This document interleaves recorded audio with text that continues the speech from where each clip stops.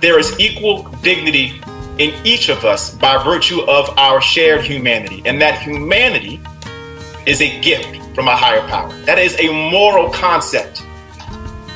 That's a moral concept. And this equality is expressed in democracy. It's expressed in democracy through the concept, one person, one vote. And every one of us, every single one of us has the power to right the wrongs of our society equally. And only when our society shares that power equally can we call our society free and truly just. That was an excerpt from our Congressman Antonio Delgado's speech from his campaign kickoff over this past weekend of September 12th. Welcome back to Spotlight 19. Justin Tracy here, coming to you from Hurley Sound Recording Studios in Hurley, New York. Today's program, we have Saja's interview with 102nd Assembly District candidate Betsy Kratt. And that will be followed by some useful information on voting in this essential election. Thanks for joining us. You know, the thing is about gentrification, it is a multi-stage process. There are several different factors involved, that all have to be there or it doesn't happen. People don't mean to do it. There was that op-ed in the New York Times, about the woman sort of lamenting this new wave coming in, when she was in part of the wave with the DJs and the artists, Nobody means for it to happen. But at the same time, it does happen and people have to leave and can't come back. Rent control is something that could have worked in Kingston. Unfortunately, the city government totally botched it. I hope they can be a cautionary tale for other cities trying to do this. That was the voice of Betsy Kratt, candidate for the 102nd District. Spotlight 19 actually covered that race back in 2018. She definitely needs your support as we move into these last weeks before the election.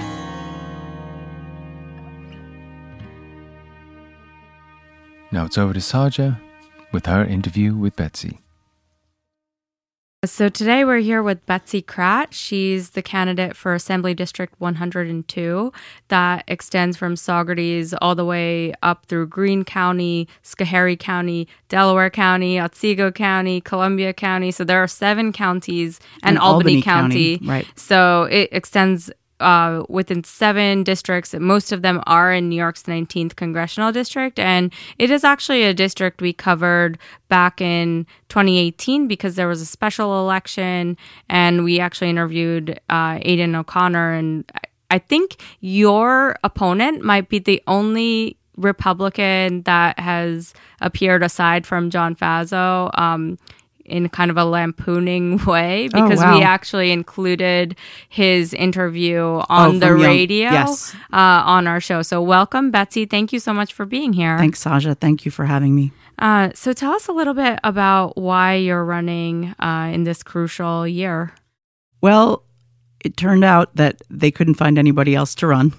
And I didn't want to give Chris Tague the next 2 years. I didn't think that he should just get that. So I threw my hat in the ring because I really wanted to it's important for voters to have a choice. And I'm not happy with the job he's doing. So I thought that I would offer myself as an alternative. I thought that a social worker might bring an interesting take to policymaking, especially because I've used a lot of those programs that lawmakers decide about, like income limits and things like that. So I thought my voice needed to be at the table. Absolutely. And prior to you running, you were actually a tenants advocate as well. Yes, I worked with a Kingston Tenants Union. And including yourself, there are a number of assembly candidates who actually just won their primaries in New York City that started out as tenants advocates. And I imagine you would continue that work absolutely. when you're elected. Yes. So we're actually living in this totally different world than when we first met, when we could shake hands and hug and be hold in the each same other's room together babies. Without having masks on. Yeah. Tell us a little bit about what your experience has been. You're from Hunter, right? I live in Hunter, yeah. So what has your experience been? You have 2 teenage sons. I do. And, going through COVID since March with them. Right. Yeah, it's been it's been like it has for everybody. It's been difficult when we were, initially, our lives just didn't change very much because rural life is a solitary life. There are 500 people in the village of Hunter. I don't know if that's actually accurate anymore, but that was the last count, approximately. It was only recently that I really started to feel like, after we did the Catskill Hope for Humanity Pride Parade, that it was so nice to see people and be around them, and I miss it. I think that people miss it, and it's normal to miss it. And so we're all going through this longing for what used to be together. Yeah, absolutely. I mean, you mentioned accurate count for the village of Hunter, yeah. And that's certainly an issue that rural communities faced going into COVID-19. That a number of people from other places, especially New York City, that was experiencing such a massive surge came up. Right. Was that nerve-wracking? And even today, it continues to be incredibly crowded. Yeah. Up in Greene County. Yeah, it's a concern because people are upset by the influx, but also they're experiencing the things that we experienced in Kingston. Scarcity of rentals, that's starting to happen. Real estate speculators, that's happening. But I have to say, we were really concerned about the influx during the height of the lockdown, but there were no big spikes. There's also no place to go. So everybody did what they were supposed to do. Everybody behaved. And what people were afraid of never happened. We never had a big surge of the disease from people coming from downstate. Sure. And speaking of big surges, we're actually recording this. It's September 9th, 2020. I think as of today, there are over 700 cases in Otsego County. Yeah. In Betsy's district, I believe there are 4 towns within Otsego County. Yep. Oneonta is not one of them. However, I'm sure there's a number of staff, and Otsego County is handling one of the worst outbreaks yeah. in the country. Yep, absolutely. And not only because I have 4 towns, but that has the potential to spread to surrounding towns, surrounding counties, Delaware County, and to all the way to Ulster. People do go back and forth. And now a lot of these students have been sent home. So the repercussions for the state are tremendous. Everyone's watching the situation. Everyone's watching to see what happens. The state is doing rapid testing in Oneonta. So if you're listening to this and you live in that region and you want a test, go to the New York State website. Sure, absolutely. I mean, it's difficult because New York was kind of achieving such a good reputation around the country, and then it just goes to show that there's so little known about how quickly something can spread or how this can spread in indoor environments. And I think that's everyone's feeling this anxiety as we go into the fall and winter. I'm starting to feel a little bit of the doomsday, which happens often on this show as we talk about Trump and everything for the past 4 years almost. Right. One more thing about the COVID outbreak in Oneonta, and SUNY Central wasn't requiring tests for people who arrived on campus. Only SUNY Albany and Binghamton were requiring them. And I think that might be related to, both Albany and Binghamton are university centers. I know that scarcity of tests was has to have been a factor. I don't know how they would have tested every person that was arriving on a college campus in the SUNY system, which is vast. So I'm just hoping that going forward, we can be more conscientious, that if there aren't enough tests, then it's not safe to reopen. Sure. And for the record and for our listeners, Betsy's opponent, Chris Tague, was one of the lawmakers calling for the early reopening of schools back in the spring when, there were parents who were thinking, oh, maybe my children will return to school in May and even in June. Right. And he was demanding that they reopen. Right. And yes, he was. This is kind of the cautionary tale. Right. That we really have to proceed incrementally, carefully. And if there aren't enough tests, then it's not safe.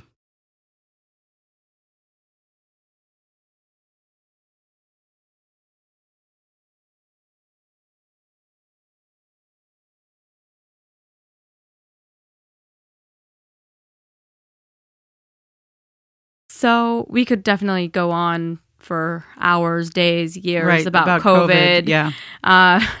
And it's fascinating and terrible at the same time. And most of these issues are, but I think that our listeners and voters need to hear what you have to say about them, because it's just so very important to have a voice in Albany that's living through it just like the rest of us. Right. So moving on, you mentioned SUNY, and Yes. I know that you're kind of a double alum of Yes, that's two right. SUNYs. Yep. So tell us a little bit about your position and platform on education and higher education. We should definitely be offering free tuition for SUNY and CUNY schools with an income threshold. There's the Empire State Scholarship now. I think that's what it's called, which does that, which I think for families with a collective income of under $100,000. And I would increase that a little bit, but I think that that's important to offer that to everyone.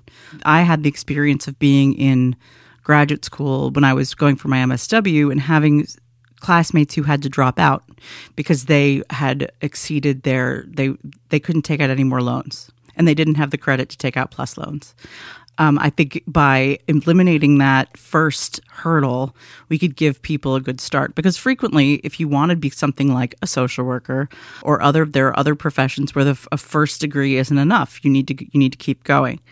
So I think by removing that little, tuition for SUNY is pretty cheap. And if we fully fund our schools, if we fully fund SUNY and CUNY, and end abusive labor practices like hiring adjuncts to teach, 4 classes and pay them per class instead of having the line or hiring an instructor.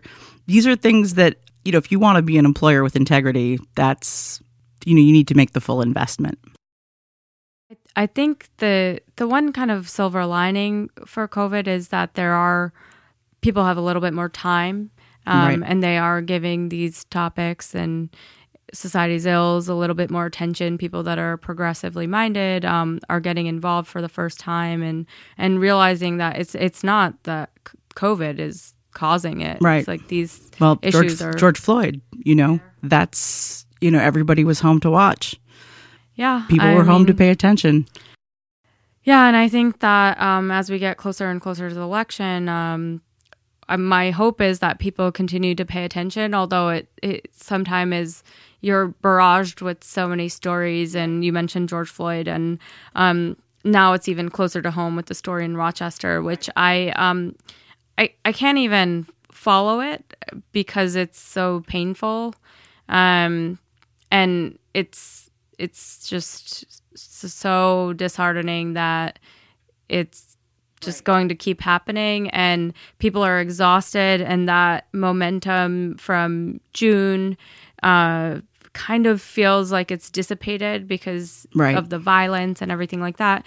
I did want you to speak a little bit about there was a protest right outside your home. Yeah. Tell us a little bit about your home. You were tenants Right. advocate. I live in public housing in Hunter, and there was a motorcade a week ago that ended in front of my house, and it really upset a lot of people in the community. I know from traveling around the district that those protests are happening everywhere, and Chris Tague is at all of them. And you're meaning the Blue Lives Lives Matter, back the blue, Blue Lives police. Matter, back the blue. / Trump rally. I mean, the Trump signs are on full display. So, if you go to a Black Lives Matter rally, nobody has a Biden sign.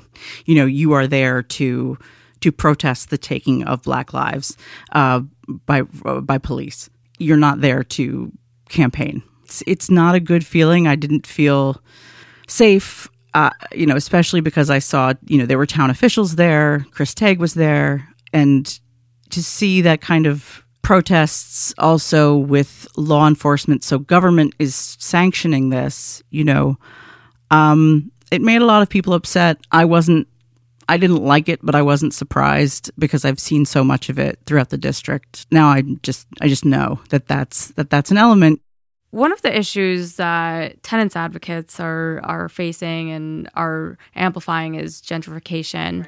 And for you've moved around your own district, which is vast, from Saugerties to Kingston to Catskill, and now finally to Hunter. Tell us a little bit about why this issue is so important to you. I didn't realize, I was very lucky. When my marriage ended and I first moved out, I had a good landlord. We were at a stable residence for 4 years, and then she died, and then our journey began, where we went to one place, got kicked out because it wasn't neat for a showing. Next place was bed bugs. And then that was 2017, and I couldn't find any place to live in Kingston. And that's what brought me to Greene County. And it's really a silver lining because Greene County is amazing. It's beautiful. I love it there. So I'm grateful for that. It's not like there's not trauma from displacement, because it's traumatic when you have to leave where where I lived my whole life. But the issue with rent is that, we did get rent control passed in the legislature last year. But it is an extension of ETPA, which is, based on New York City buildings with more than 6 units built before 1974. It's going to have to be modified. Like in Kingston, it works. In Kingston, there are several complexes that qualify for rent control. But in more rural areas, there aren't usually buildings that are that large. It's a lot of modified single-family apartments. So to have rent control expanded through smaller places like Catskill, the law needs to be changed or amended. Sure. And often all of the rural districts largely are represented by Republicans as a result of gerrymandering. And I'm going to just take my best guess is that rent control is probably not on the top of their list. No. Or on their list at all. Or no. They don't know any renters. No. I don't know. No. Well, because the difference between, in New York City, most people rent. So there's strong tenant protections in place. In the rest of the state, tenants tend to be low income, single mothers, disabled, elders. It's populations that are already marginalized that end up as tenants. So those groups need special protections, and they need to be able to stay in their houses, regardless of how hot a town becomes. Tell us where people can learn more about your campaign and what's the best way to get involved. My website is betsyforassembly.com. On Facebook, it's Betsy Kratt for Assembly. On Instagram and Twitter, it's Betsy4Assembly. And on my website, there's a volunteer sign-up sheet. My email is betsyforassembly@gmail.com. If you have ideas, questions, comments, please reach out. This is a really tough year to campaign.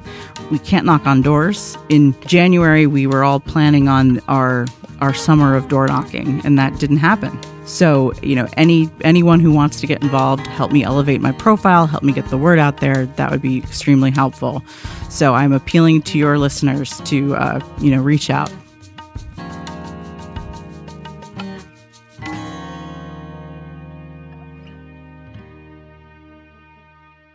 And now on to voting.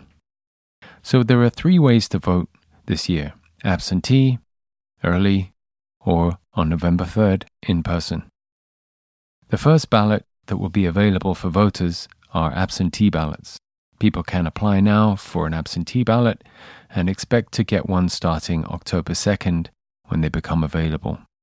You have to apply for your absentee ballot and indicate you are requesting one because of temporary illness or physical disability to cover fear of contracting a communicable disease like COVID-19.